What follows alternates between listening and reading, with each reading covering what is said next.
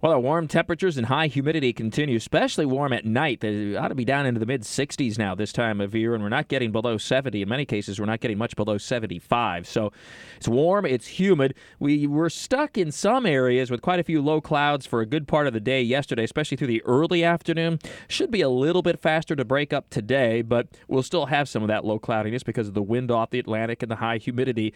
And so more inland, where that wind is blowing off the Atlantic and it pushes the sea breeze inland, and we'll have a better chance for some heating early on. We get a few showers and storms to pop today, but the coverage looks low, less than half the area, mainly west of Interstate 95.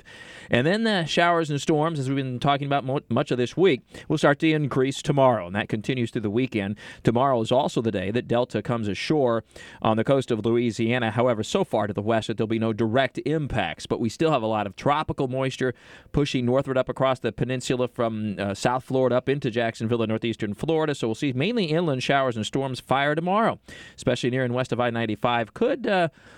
Could interrupt some of the high school football games early tomorrow evening. And then over the weekend, it becomes quite breezy as what's left of Delta moves by well to the north and west, but a pretty good southerly flow of air, so it'll be very warm and humid, and we'll have several bands of showers and thunderstorms move across the area over the weekend. Now, it's not a washout, but anytime one of these bands moves through, you can expect some lightning, very heavy rainfall, and gusty winds. A few strong storms will be possible, but not anticipating at this point widespread severe weather, but a day more like you'd expect in late August or September versus heading toward the middle part of October. And then by Monday, it looks like a little bit of drier air pushes into our area. The temperatures stay warm, but only an isolated shower at most, and temperatures still soaring well into the 80s. In the tropics, of course, all eyes are on Delta now over the Gulf of Mexico after the hit on the northeastern Yucatan Peninsula and Cancun as a borderline Category 2 hurricane, but the hurricane quickly weakened upon approach to the Yucatan Peninsula.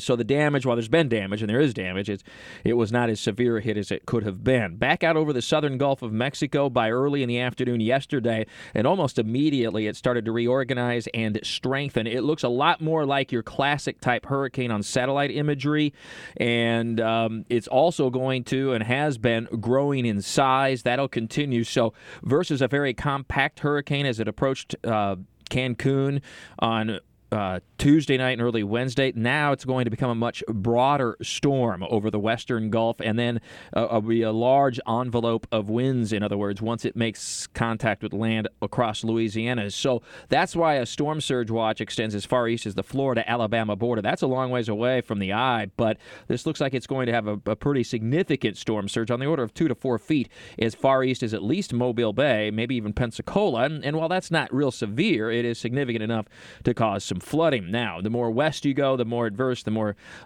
notable, more severe the impacts are, of course, the closer you are to the eye. New Orleans looks like they're once again going to escape. Quite ironically, looks like Delta's landfall is going to be very near where Category 4 Laura hit in late August, which was Cameron, Louisiana. This looks to be a little bit east of there, but not by a whole lot, so still a relatively low populated area and kind of splitting the uprights between two major metropolitan areas, Houston and New Orleans. Now, it is an oil area, oil-producing area, and the oil platforms have been evacuated, so there will likely be a little bit of a spike, at least at the gas pump next week. Now, we had that happen after Laura. It look like it will be a large or long impact because we have such a high reserve of oil right now anyway, and there's not as many people driving due to the virus, the COVID concerns, and we just have a whole lot of inventory when it comes to oil and gas. So while there'll probably be a short-term bump, it doesn't look like it would be a long-term one. And Delta then coming ashore tomorrow afternoon to the west of New Orleans, where we get a storm surge potentially up to 6 feet up into Lake Pontchartrain, and that would cause some flooding, obviously, but not near as severe if that eye were further to the east.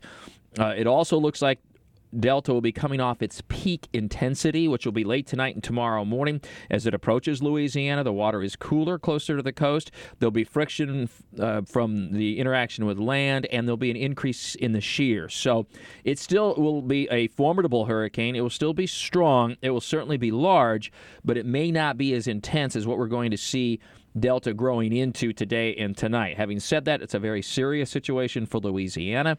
Obviously, southwest Louisiana, Areas that were hit by Laura are still trying to recover. I saw an aerial shot of Lake Charles, the city so hard hit by Laura. There are blue tarps covering virtually all the buildings, certainly every 7 out of 10. And now they're going to be dealing with Delta. Now, it doesn't look as severe for Lake Charles as Laura was because of the way it's moving, and it'll be a little more east of Laura's path, but it still adds insult to injury. It will likely mean a little bit more impact for Baton Rouge and Alexandria areas over the next couple of days. Again, far enough north and west of Jacksonville so that there'll be no local impacts as that hurricane makes its move to the coast. This would and will be, by the way, the 10th landfalling storm in the U.S. this season, and that'll be a record. The record is 9, set back in 1916. So the beat goes on of a season that continues to be prolific at making and breaking records. It will also be the 7th named storm to hit our Gulf Coast region. So very active season as expected, and unfortunately, again, unfolding here. The rest of the tropics, by the way, are in good shape. I don't see anything coming immediately after this, at least, although I would be willing to bet we're certainly not done with named storms yet this season.